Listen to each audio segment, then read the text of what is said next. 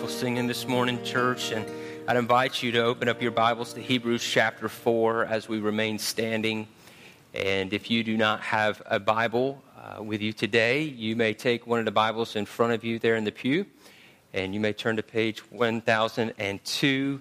We're in Hebrews chapter 4, and if you do not have a Bible that you normally read, you may take that Bible home with you, and we pray that you will use that, and there will be a great blessing to you. Here in Hebrews chapter 4, we're going to read Hebrews 4, 1 through 11 together. Therefore, while the promise of entering his rest still stands, let us fear lest any of you should seem to have failed to reach it. For good news came to us just as to them, but the message they heard did not benefit them, because they were not united by faith with those who listened. For we who have believed enter that rest. As he has said, as I swore in my wrath, they shall not enter my rest, although his works were finished from the foundation of the world. For he has somewhere spoken of the seventh day in this way, and God rested on the seventh day from all his works. And again in this passage he said, they shall not enter my rest. Since therefore it remains for some to enter it, and those who formerly received the good news failed to enter because of disobedience, again he appoints a certain day, today, saying through David so long afterward in the words already quoted, today if you hear his voice, do not harden your hearts. For if Joshua had given them rest, God would not have spoken of another day later on.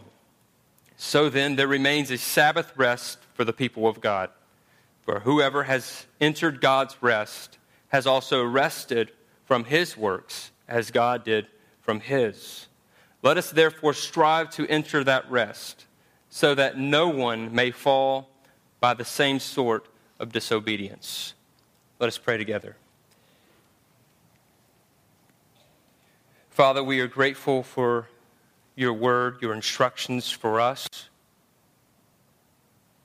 We're by the Holy Spirit inspired men to write, to send letters, to record events for our encouragement, for our edification, for our strengthening as the church. Lord, I ask that your word goes forth today to penetrate deep within hearts. I pray for the hearts in this room that are hard due to sin, that they would be softened by your grace today. They would hear the good news and repent and follow you. Father, may we find rest in Christ. Forgive us where we try to find rest in other things apart from what you have so graciously provided for us. But we are sorry where we fail you. We are grateful for how you show your love and your forgiveness towards us because of what Christ has accomplished on our behalf on the cross. Lord, we thank you for this time we have, this hope we have. May we be encouraged today. May we be challenged today to take rest in Christ. Work mightily in Jesus' name. Amen. Thank you.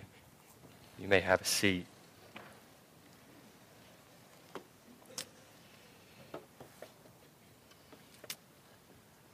This week, I was headed to a lunch meeting across town. And as you already know, when you head from one side of town to the other, you pass through or get stopped by many traffic lights. I think we can set a record here in Valdosta for how many traffic lights we have to go through. And I was almost to the other side and running good on time. And I was about to pass through the traffic light, and all of a sudden it turned red. So as any law-abiding citizen should do, I stopped, which was good. And I was waiting for the light to turn green. And while I was waiting, I noticed there was a car that came up beside me in the turning lane. And in front of them, there was a white SUV. And this car, the reason I noticed it, first I heard them coming. The music playing loud. It was thumping. And then I noticed that this car was not sitting still in its lane, but it was shifting from one side to the other. It was packed full of people. Everybody was dancing. Everybody was having a great time. All right. And I just looked down and said, man, they look like they're just having a blast. Today is good for them. I mean, the driver, he was leading it all. He was all over that front seat, okay? And then all of a sudden, the light turns green, and the car in front of them, the SUV, just inches forward a little bit. Well, they're so busy dancing that they think, oh, it's time to go. He pushes the gas, and boom, nails right into the back of that SUV. Needless to say, the dancing stopped, right? And all of a sudden, I thought, ooh, that's not good. And I remember driving on, and I'm thinking, he's going to have to get out. He's going to have to walk up there and say, ma'am, I'm so sorry that I just ran into the back of your vehicle. We were having a dance party, Dance USA. I don't know what he would say, But I kind of giggled in the moment. Giggled, that sounds really girlish. That's okay, but I laughed. But then I thought, that's not right that I should laugh. And then I laughed again. I thought, that's really not good. This is not a good day for them. And then I thought, but it really relates to us. And I didn't think about this right on the spot. Later on that day, that's how we are as Christians, the way we've treated Sunday. We come and we're excited, which is a good thing. We wear smiles, which is a good thing. But sometimes we can really force those smiles and really fake everybody out around us to make them think that we're doing well. But we're glad to be here, or else I don't think you would be here. And then we begin to study the Word together, and we encourage one another, and we talk about one another's weeks, and it's good, and we're going, this is what I needed. All week long, this is it. And then you come in here, and then we begin to sing, and then we sing, it is well with my soul, and you're going, that is right. No matter what happens, it's well with my soul. All is good. And then we get into the Word, and we study the Word, and then we leave from here, and we go, I'm ready. Like I am filled up. I'm ready to go through the week. And then all of a sudden, smack, we run right into Monday. And we go, wait a second, what happened? We were enjoying the day. Everything was good. It was restful. We were celebrating. And then I get to Monday, and it's just Monday. Ugh, And then there's Tuesday, and then there's Wednesday. And then for some, if it's in your time schedule and important for you to come on Wednesday night, you come and you're here and you go, this is good. This is the little pick-me-up I needed to get me to the rest of the week. And then we go Thursday and Friday. And then by Saturday, you're like, I need to be in church, right? You don't even want to know about my week, what all happened, what all I thought, what all I said, okay? And then I'm glad to be here on Sunday. And we treat Sunday as the pit stop in our walk with Christ, as if it can cover us the other 6 days. And we say, well, that was Sunday. That was the Sabbath, right? That was the rest. That's what we're supposed to do. Yeah, I think it's good. If we say that we don't honor today as a time as the church, when the day we celebrate when Christ rose from the grave, if we say, no, that's not important, we can just meet whenever we want to, we miss out on the fellowship together. So we would have to completely wipe out last week's message if we said that. We're not saying that. This is a very important time to meet together, but it's not just one day. Okay, so as we're looking at the Sabbath, we're finding rest in Christ. And so I want to challenge you to see today that the Sabbath is not just a one-day event. It is to be carried with you every day. It is to be embraced every day. You are to enter his rest at all times. And so in order for us to see this, let's look back at verse 1. Therefore, while the promise of entering his rest still stands, let us fear lest any of you should seem to have failed to reach it. And so the writer of Hebrews, again, he's reminding his audience, don't go back. You're Christians, you're Hebrews, but you're a Christian before you're a Hebrew people. Do not go back to the old way. And we say, yeah, don't go back. Trust fully in Christ, but you have to understand, they were facing persecution for loving Jesus. And so it would have been mighty convenient for them just to say, if we go back to the old way, things will be easier. After all, isn't that what we want? An easy life? Didn't we think that's what Christianity was going to be about? We didn't know it was going to be this hard, but Jesus was very clear to all of his followers. He said, you'll be persecuted, you'll be hated. Even to begin all of this, you must die to yourself and then rise up and follow me. So it's a new life that you live in Jesus, that you will have persecution all around you. And so after reminding the Hebrew Christians about their ancestors, which he did previously, what we see in chapter 3, He says that they failed to enter the rest provided due to their unbelief. Due to their unbelief. So you, like me, for many years may have thought that just because God led them out of Egypt, that all of those people are now residing with God. But as we see here in the New Testament, we reflect back, no, they're not. Many of them died. They're still separated from God. They had unbelief. Unbelief is not a characteristic of a follower of Christ. That's so important for us to pick up on. And that may terrify you. I mean, when we get to chapter 4 and you begin to read, if you just read it straight up, and maybe today you're reading it for the first time, you're going, what does this mean? I mean, fear, and what if I don't enter rest? I mean, so is this saying we can't know if we'll be with God in eternity? That's important.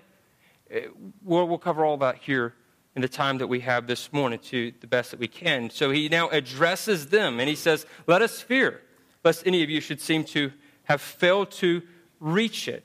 So we must have a fear in place because there are some who have failed to truly follow Christ, which means that you, just like in the first century, can be sitting here today.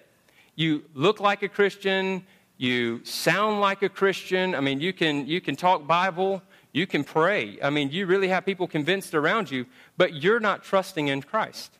I mean, you have all the parts surrounding it, but you're not following Jesus. And the same thing in the first century. There were those who looked like followers of Christ. So when the writer is writing to them, what he's doing is he's dissecting. He's saying, look for those who seem to be falling away. Not that they're losing their salvation, but they never had salvation to begin with. Look after them. Encourage them. Keep living out the gospel, lest some have failed to reach it. So here is a reminder for them. The promise of entering his rest still stands. And this is great news for the church. The rest wasn't just about entering into Canaan.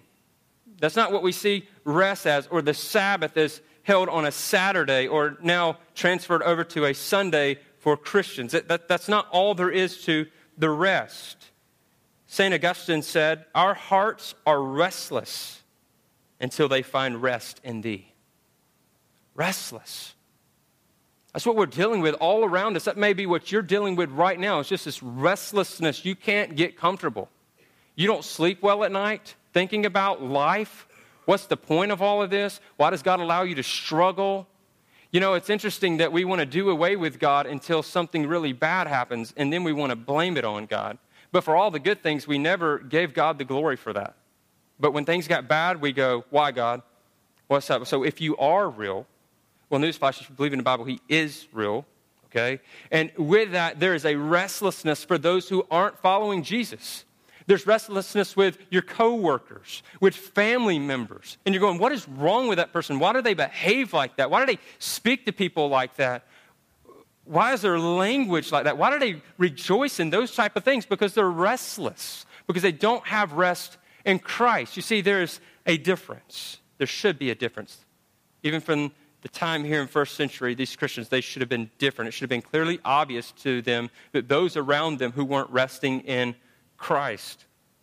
For the redeemed church in the first century, for this Hebrew audience, rest was in Jesus Christ, even in the midst of turmoil. Even when things were tough, they could still have rest. So let's put this together. How can we have rest and fear? That doesn't seem to make sense, right? I mean, you should rest by not fearing, but you're to have both, Christian. You are to fear. And we say, I thought, fear not. I mean, I see that on, or no fear. I see that on the back of people's trucks all the time here in the South. And I thought we just weren't supposed to fear. No, we are to fear. What we are to be aware of is a holy God. And to make sure that we truly are trusting in his provision for salvation, which is in Christ. And in this we have rest. So two things we see here of how one can rest and fear. One, you have rest if you trust in the finished work of Christ. A work has been completed so that you're not working to attain something, but you already have it, so then you can work out that salvation. Where was the work? What work was done? Work was done on the cross. Let me make this clear. What happened on the cross wasn't pageantry. It wasn't Jesus gave his blood. Oh, wow, what a sacrifice.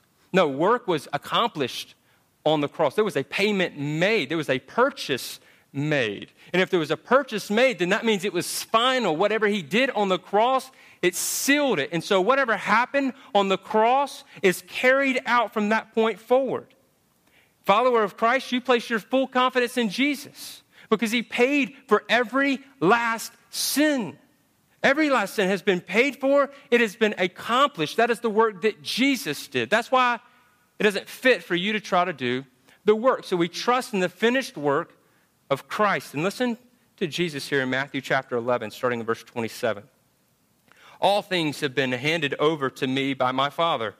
And no one knows the Son except the Father, and no one knows the Father except the Son, and anyone to whom the Son chooses to reveal him. Come to me, all who labor and are heavy laden. You hear this? He's looking out and he sees those who are restless. He's saying, come to me, and I will give you rest. Take my yoke upon you and learn from me, for I am gentle and lowly in heart, and you will find rest for your souls, for my yoke is easy and my burden is light. So we're going, wow, that seems nice. We have rest, not a heavy burden. The yoke is light. So when he places that yoke upon us, it's light, it's easy. Christianity should be easy, right? Is that how it is? It's not what he's saying. But what he is saying is that no longer do these burdens have to rule you. No longer do you have to be weighed down by a restlessness. I mean, think about it. You go on vacation, you come back from vacation, and you're tired from being on vacation, right? And you need another vacation. You spend a Saturday hanging out in the recliner, and then you go walk around the block, and then you get into Sunday, and you rejoice, and then you go into Monday, and you're tired. There's this tiredness that we face, this fatigue, and then there's this longing. We're going, there's got to be something more. Last week, we talked about our greatest moments in our community group, and we were going to say it was great, but... And I was all ready to share my story about going to a national championship game up there, and I thought it was great, and when it was over, everybody's celebrating, but nobody knew poor old me, and I was like, that's going to be a good story, that's going to relate. Until the pilot next to me says, well, I flew into a volcano once. And I was like, I'm done, man. No story matches that. You flew into a volcano. That's pretty amazing. I mean, I can't say you flew into a volcano, but, so I guess there are some circumstances that are just completely awesome. So you guys who fly planes, you far outweigh us. You're amazing. But he says, hey, I flew a volcano. But we follow that up and say, you know, even that, though, didn't satisfy you for life. It wasn't like that event happened. You go, I'm good now. I can rest. All is good. You know, when we have rest in Christ and we know what is to come, you don't need a bucket list on this earth. Nothing wrong with accomplishing good things, but here's what the bucket list is saying. Oh, I have to do all of these things to really live. But you know what? When you trust fully in Christ and you have rest in Him, you're not afraid to die. You know that the best is yet to come, so you can have a bucket list. I mean, that's cool, but it pales in comparison to what is to come. Maybe you'll get that. Maybe you'll hang on to that and you'll truly believe that. But that's what Jesus is saying. Hey, my burden is light. I'm taking all of this on. You can rest in me. I will give you rest. See, we always feel like we need to do something more. Like it's just not enough. What do you mean that Christ can forgive me of all my sins? I mean, we don't know that kind of love in and of ourselves. God introduces us to that love through His Son, Jesus. So Christ took our burdens and our sin upon Him. His calling for us, which means that we submit our lives to Christ. His power over us is easy. It is light. How is this possible? How is this possible? Number two, you don't have to be heavy laden because Jesus took your heavy burdens upon Himself and He put them to death on the cross. All these things you're weighed down with, this restlessness, has been put to death already. Which means that, why is it still alive? Because you're allowing it to be alive. Christian, you have the will and power to triumph over sin because of Jesus. It is only through Jesus that you have the will to overcome sin. And that is rest, taking hope in this. There's a great picture of this with the Ethiopian eunuch. You can turn in your Bibles to Acts chapter 8, if you will, and read this story. I'm going to pick it up right in the middle. But due to the law. And in Deuteronomy 23, verse 1, we see that eunuchs could not enter into public worship. One, because they emasculated themselves. And so there was no way that they could ever receive circumcision because of this. That was important to be a proselyte, to be a Jew. And so you have this Ethiopian eunuch who's traveling along the road, and he's reading the Old Testament. It's important to understand that they just didn't carry a pocket New Testament in their beside them and just open it up at any time, because they were living out the New Testament. And so in Acts chapter 8, this eunuch is reading, and he doesn't understand. Well, God had sent Philip to go help him to understand. God was in control of this whole situation. And he's reading in Isaiah, and he's saying, is Isaiah talking about himself? Is this about the prophet? Or is this about somebody to come? And Philip is able to lay it all out for him and explain what the prophet was talking about and how Jesus Christ was led to the slaughter for him. So then this is significant. Then next it says in the story that he looked and he saw water. And this is kind of a famous saying, look, there's water. What hinders me from being baptized? Now, I love this because when you talk with some who believe that you have to be baptized in order to be saved, they point to this as a proof text. And they say, see, here it is. He had to be baptized in order to be a Christian. Understand the setting, the context. He was a eunuch. He couldn't be a true Jew, a proselyte for that matter. Never, ever. He could never have an outward sign that he was part of God's family. But when it comes to the New Testament, the new covenant in Christ, and Jesus went and finished the work for him on the cross, triumphing over Satan. That was public enough. The Ethiopian eunuch is hearing this and is saying, I believe this is so good. So what now hinders me from being baptized? Philip says, nothing. This is the new covenant. You come and you can be baptized. You don't have to be pushed away by law. And this is us too. You see, this is impossible for him. But God made it possible. It is impossible for you to follow Jesus on your own. Impossible. But God makes it possible. It is all throughout his word for us to see. If it was possible for us to have some type of goodness, some type of control and works based on our own, there would be no need for Jesus. But we understand there was a great need for Jesus, and God sent him to make it possible for us. And I love this. He wasted no time to be baptized. And you know what happened after he was baptized? He walked away rejoicing. Do you know why he could rejoice? Because he was now resting in Christ. Are you rejoicing in your life? I mean, are you living a life of rejoicing because you're truly resting in Christ? Philippians 4:4. Rejoice in the Lord always. Again, I will say, rejoice. So, again, if we're fearing, how can we rejoice? Our fear is that we may have fallen short of the rest in Christ. So today, there should be a fear within you. The fear is, am I really in Christ? Not did I say all the correct words in the ABC model, admit, believe, confess, Lord's Prayer at Vacation Bible School. Not did you get that prayer right, because a lot of times that's what we like to go back to. Did I say the right words? I mean, did I get fully immersed when I was baptized? I mean, all these crazy thoughts. But no, are you trusting in Christ as Savior and no one else? No other possibilities, because all else is impossible. You see, belief plus trust equals rest. You say, I believe that there's a Jesus. Good. Do you trust in him? Recently, I had a great conversation with somebody, and they're really wrestling over these things, and they are saying, hey, tell me more about following Jesus. And they made a very profound statement that I wish more would pick up on in the very beginning. They said, I believe that Jesus Christ died and he rose from the grave. I believe that. I believe that God is over all things. I believe these things. But then she said this, but I'm just not ready to lose control of my life. And I thought, good, okay, then let's step back for a minute. That's good that you share this. That is very good that you can acknowledge that. I truly want you to trust in Jesus, but I can't put that trust into your heart. But she recognizes something on the front end here. You have to lose control.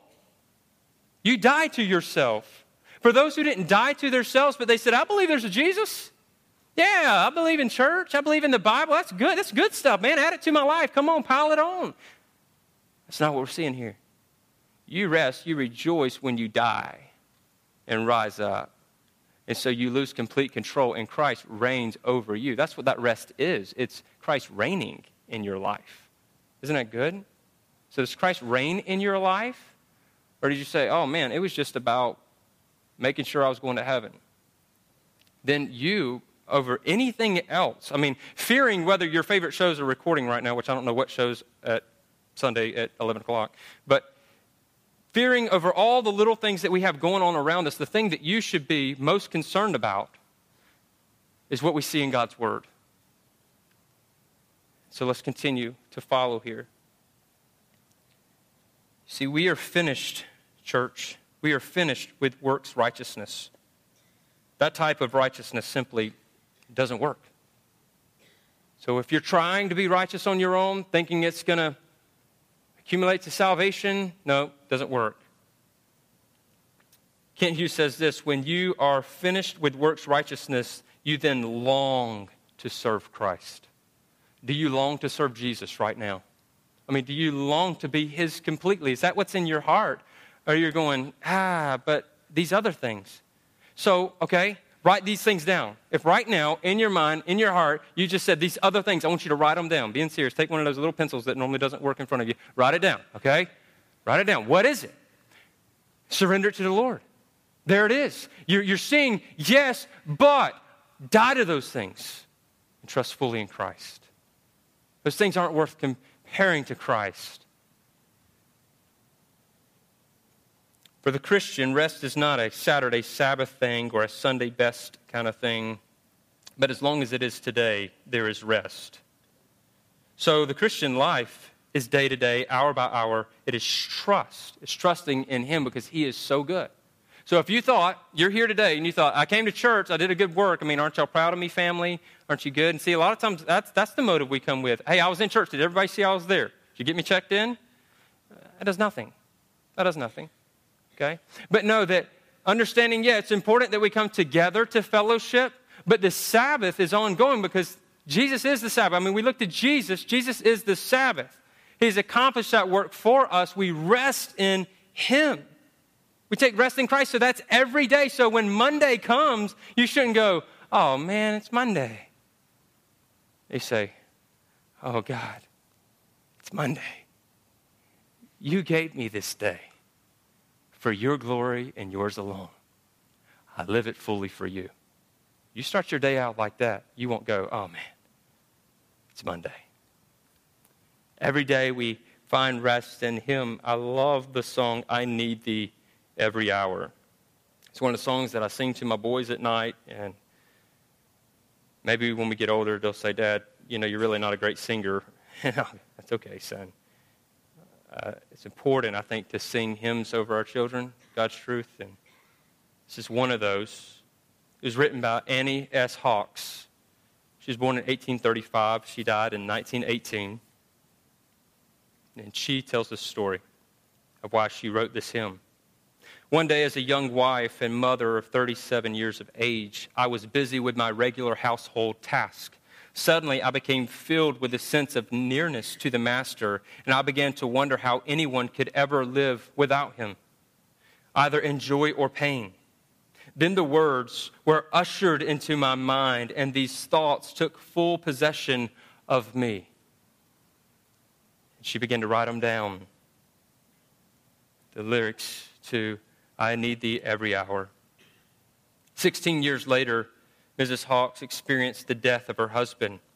Years after, she wrote, I did not understand at first why this hymn had touched the great throbbing heart of humanity. It was not until long after, when the shadow fell over my way, the shadow of a great loss, that I understood something of the comforting power in the words which I have been permitted to give out to others in my hour of sweet serenity and peace. Here's that song. I need thee every hour, most gracious Lord. No tender voice like thine can peace afford. I need thee every hour, stay thou nearby. Temptations lose their power when thou art nigh. I need thee every hour, in joy or pain. Come quickly and abide, or life is in vain. I need thee every hour, teach me thy will, and thy rich promises in me fulfill. I need thee every hour, most holy one. Oh, make me thine indeed, thou blessed Son. And then the refrain, I need thee, oh, I need thee. Every hour I need thee. Oh, bless me now, my Savior, I come to thee. You've had those moments when your love for Jesus was overflowing, I'm sure, Christian, I hope. And you said, why can't I feel like this all the time? Why can't I have these good feelings all the time? Why would I not want to always draw close to Jesus? When you make that statement, you're understanding the rest that is found in Christ. That's it. Why would I ever spend a minute away from Jesus, not relying on him? You see, it's drawing to Jesus. I need thee every hour. And the good and the bad. And I love in this song, when the temptations come and we go, oh, those temptations, I'm just so weak. Well, good. I'm glad you acknowledge that you're weak, but you can be made strong when you draw close to Jesus. And so if you're constantly going to accountability group and you're saying, struggled again this week, raise your hands, everybody who we've struggled, yes, yes. And what we do, accountability can be a very good thing. It can also be a very bad thing. Because we can get there and we can go, who's a loser? I'm a loser. Anybody else want to raise their hand? Say okay, you're a loser too. Good. We're losers together. That's good. I mean, we're never going to conquer this. It's just going to be something we're going to deal with. And you're right, as long as it's you trying to fight against it. But when you draw close to Jesus, that temptation loses its power. That's resting in Christ. And so, John 16:33, I've said these things to you, that in me you may have peace. In the world you will have tribulation, but take heart, I have overcome the world. It's the pressures of the world that increases our restlessness, but Jesus overcame the world. Rest in him. Rest in him. So there's the question, what if I fail to reach it? How can I know? Verse 8, for if Joshua had given them rest, God would not have spoken of another day later on. So then there remains a Sabbath rest for the people of God. For whoever has entered God's rest has also rested from his works as God did from his. Let us therefore strive to enter that rest so that no one may fall by the same sort of disobedience. So when we're looking at this rest, we're not looking at just a physical place. We're not looking at what was Canaan. That was a foreshadowing of what was to come. And it is a rest of what we have seen happen, what is now, and what is to come. So we see three areas here. One, we rest in our Creator. We rest in our Creator. Oh, there's rest when you truly put your trust in God as Creator, because you know He created all things. And then there's rest in when you knowing that there was the fall of man in the garden. You can rest in that because now you know why we have disagreements, why things get heated, why people die, why we lose our loved ones, why there's separation. All of that makes sense in the light of there's sin that abounds. But it's not just going to stay that way forever, because God is Creator and He's also Redeemer. He's brought great redemption. So with these things, we rest. You talk to people who say, well, yeah, if God's so loving, why do all these things happen? They don't understand rest. Explain the rest that is in Christ. It makes perfect sense while these things are going on around us.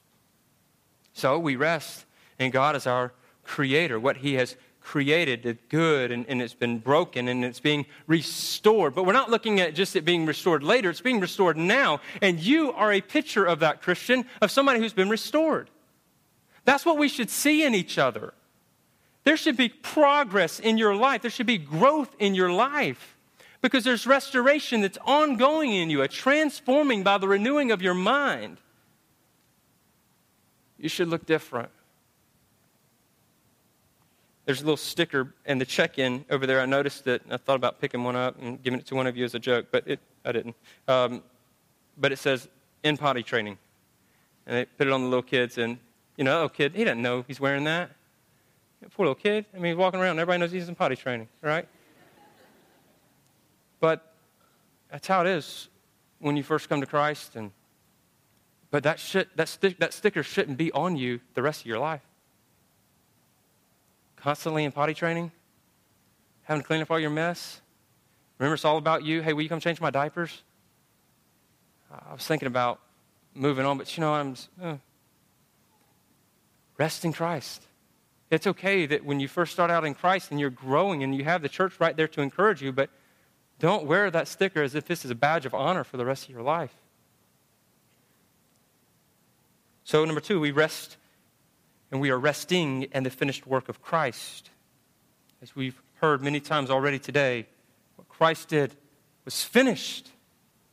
He's not doing any more work to accomplish the forgiveness of your sins. He's already done the work. We can rest in this finished work of Christ because He has won the battle. He's won. And we too win when we trust in Christ. Now, this past week, it's quite a week for Valdosta. And I'm grateful for our law enforcement. And I think they were just champions this week. Did a great job. And thankful for our military personnel. I mean, I tell you that all the time. There's a reason why some of you have just gotten back, but others have gone. Because that flag, in order to remain free, we have to keep fighting for the freedom.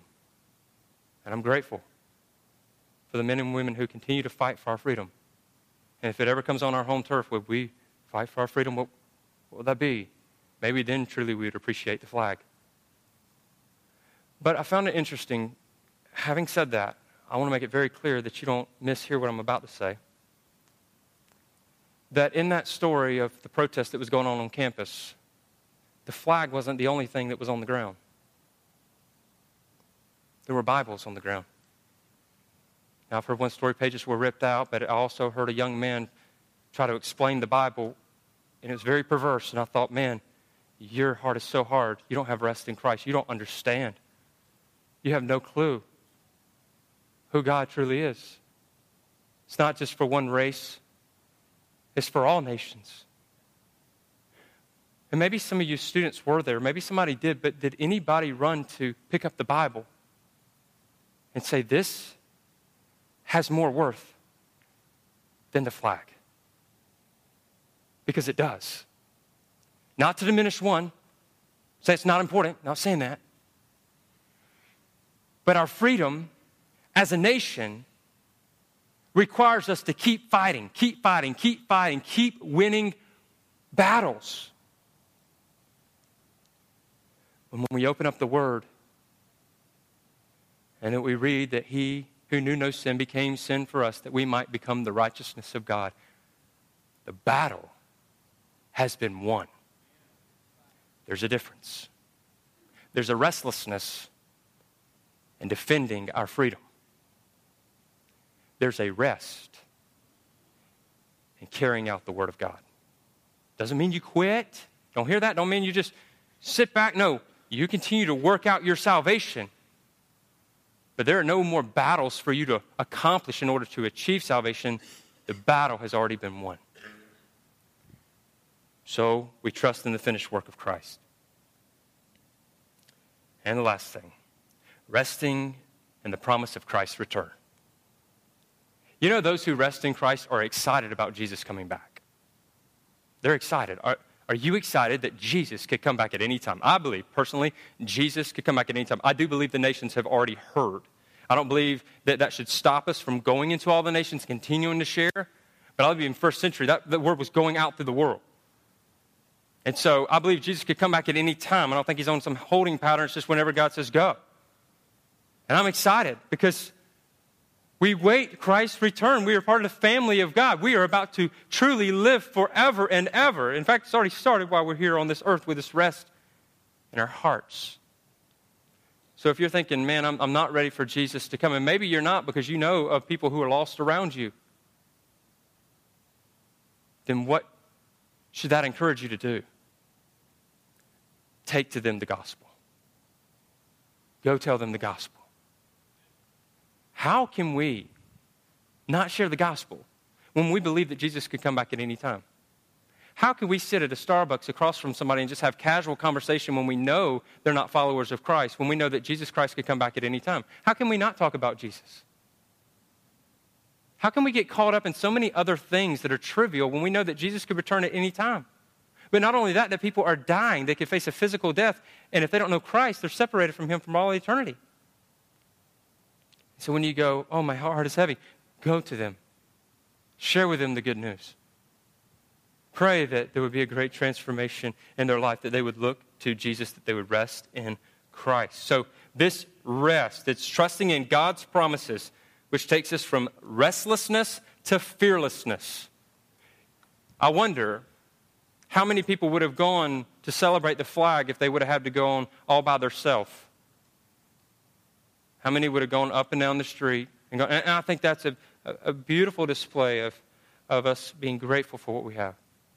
But, there's also power in numbers. And when I saw all these men and women on motorcycles, I'm sitting there and I'm watching them drive by. I was at a shop. I'm not going to tell you which one, you already know. And I'm sitting there and drinking coffee, and I'm seeing these motorcycles going by, and I'm going, wow, why am I so emotional right now? What is going on, God? It wasn't that day. And I'm not saying this as a hyper-spiritual person. I'm just telling you what I was so broken over is that there's turmoil and there's a fight for this freedom, but to truly understand life, you must understand it first in Christ. I was just overflowing in my life. But the point being, many times you feel like you're all by yourself carrying the Bible. But you're not, because you're resting in Christ. So, John Piper says, the one thing to fear in this world is not believing the promises that produce fearlessness. So, understanding this doesn't mean that we say, oh, so if I'm resting in Christ every day, which now proves that I don't have to come just on Sundays. Good, I don't have to be here. No, the two go hand in hand. Two go hand in hand. Because here's what we discover when we truly rest in Christ. This understanding breaks down the rigidness of Sundays. You know what I mean when I say rigidness? You kind of walk in and you straighten up a little bit. Not that you shouldn't come to worship, but why is it that way that when you walk in this building, your conversations are a lot different than your conversations outside of here? What is it? So understanding rest in Christ, it takes away that rigidness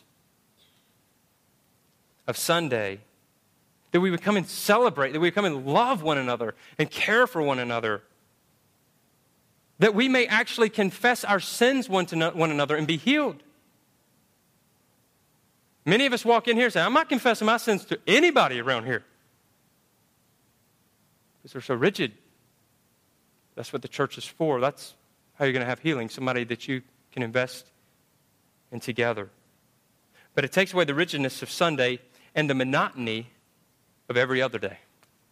And you rest in Christ. So if you are to wake up tomorrow morning, you should be thrilled. Whatever you have tomorrow, you don't go, test? I love my man Cameron here. Cameron and I were talking earlier, and he said, man, I got the GMAS this week. And basically, here's my translation. He's saying, I'm going to tear it up. It's going to be awesome. Not tear it up physically. I mean, he's going to do well on it, He's looking forward to it. Every other kid I've talked to, oh, I got GMAS this week, Because that's what they hear. They're so afraid of it. He's saying, man, bring it on. I'm ready. That's a big deal to these kids. It's a big deal, just like you have big things going in your life. And you shouldn't go with fear of those things.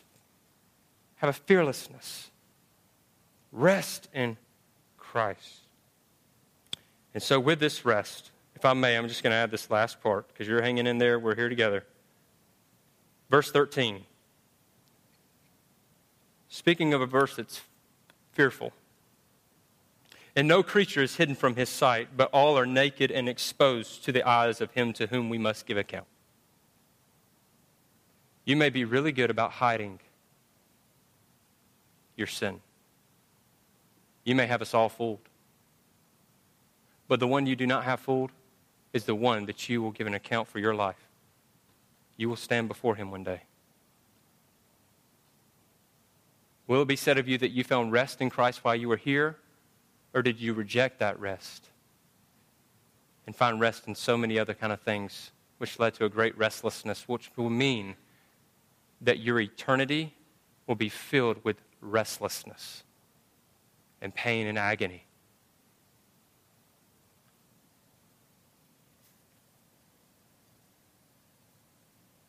If you're not resting in Christ, you are restless. But if you fear the Lord and trust in him, you have rest. So if you're here today and you don't know Jesus as Savior, let's just say it this way, you're not trusting Jesus. You're not trusting in Jesus. You're not having rest in Jesus. Will you repent of your sinfulness, your restlessness, you trying to work in your life for your salvation? Just repent to the Lord and say, I trust what Jesus did on the cross. Forgive me of my sins. That's believing in your heart and confessing with your mouth, which is a trust. I trust you. Forgive me of my sins. Today, where you are, maybe where you're seated, you say, I don't want to run my life anymore. I'm ruining my life. I trust in you, Jesus. I trust fully in you. Today, will you put your faith and trust in him? Christian, if you've already placed your trust in him, maybe this has been a sober reminder for you to continue to work out this salvation daily. Bear the fruit, bear the testimony that you love him, that your trust is fully in him. And rest. Rest. Christian, you ought to be the example to the restless world. There ought to be a difference. From what you've heard today, carry this with you. Let us pray. Father, we thank you for your word. Lord, that in Christ we have rest. May we not hear that enough. Lord, I pray that we've heard it so much today that through the work of your Holy Spirit, that would just resound in our hearts this week. Lord, I pray for those that are in this room that they don't have rest in Christ because they still believe it's better to hold on to their own life. I pray that through your word, what was preached, proclaimed through the power of the Holy Spirit, that it's very clear to them now. The only rest we can truly have is in Jesus. A hope that does not disappoint. A life that is eternal. A work that has been finished. So, Father, I ask that you continue to move in this time. We need you every hour, Lord. In Jesus' name, amen.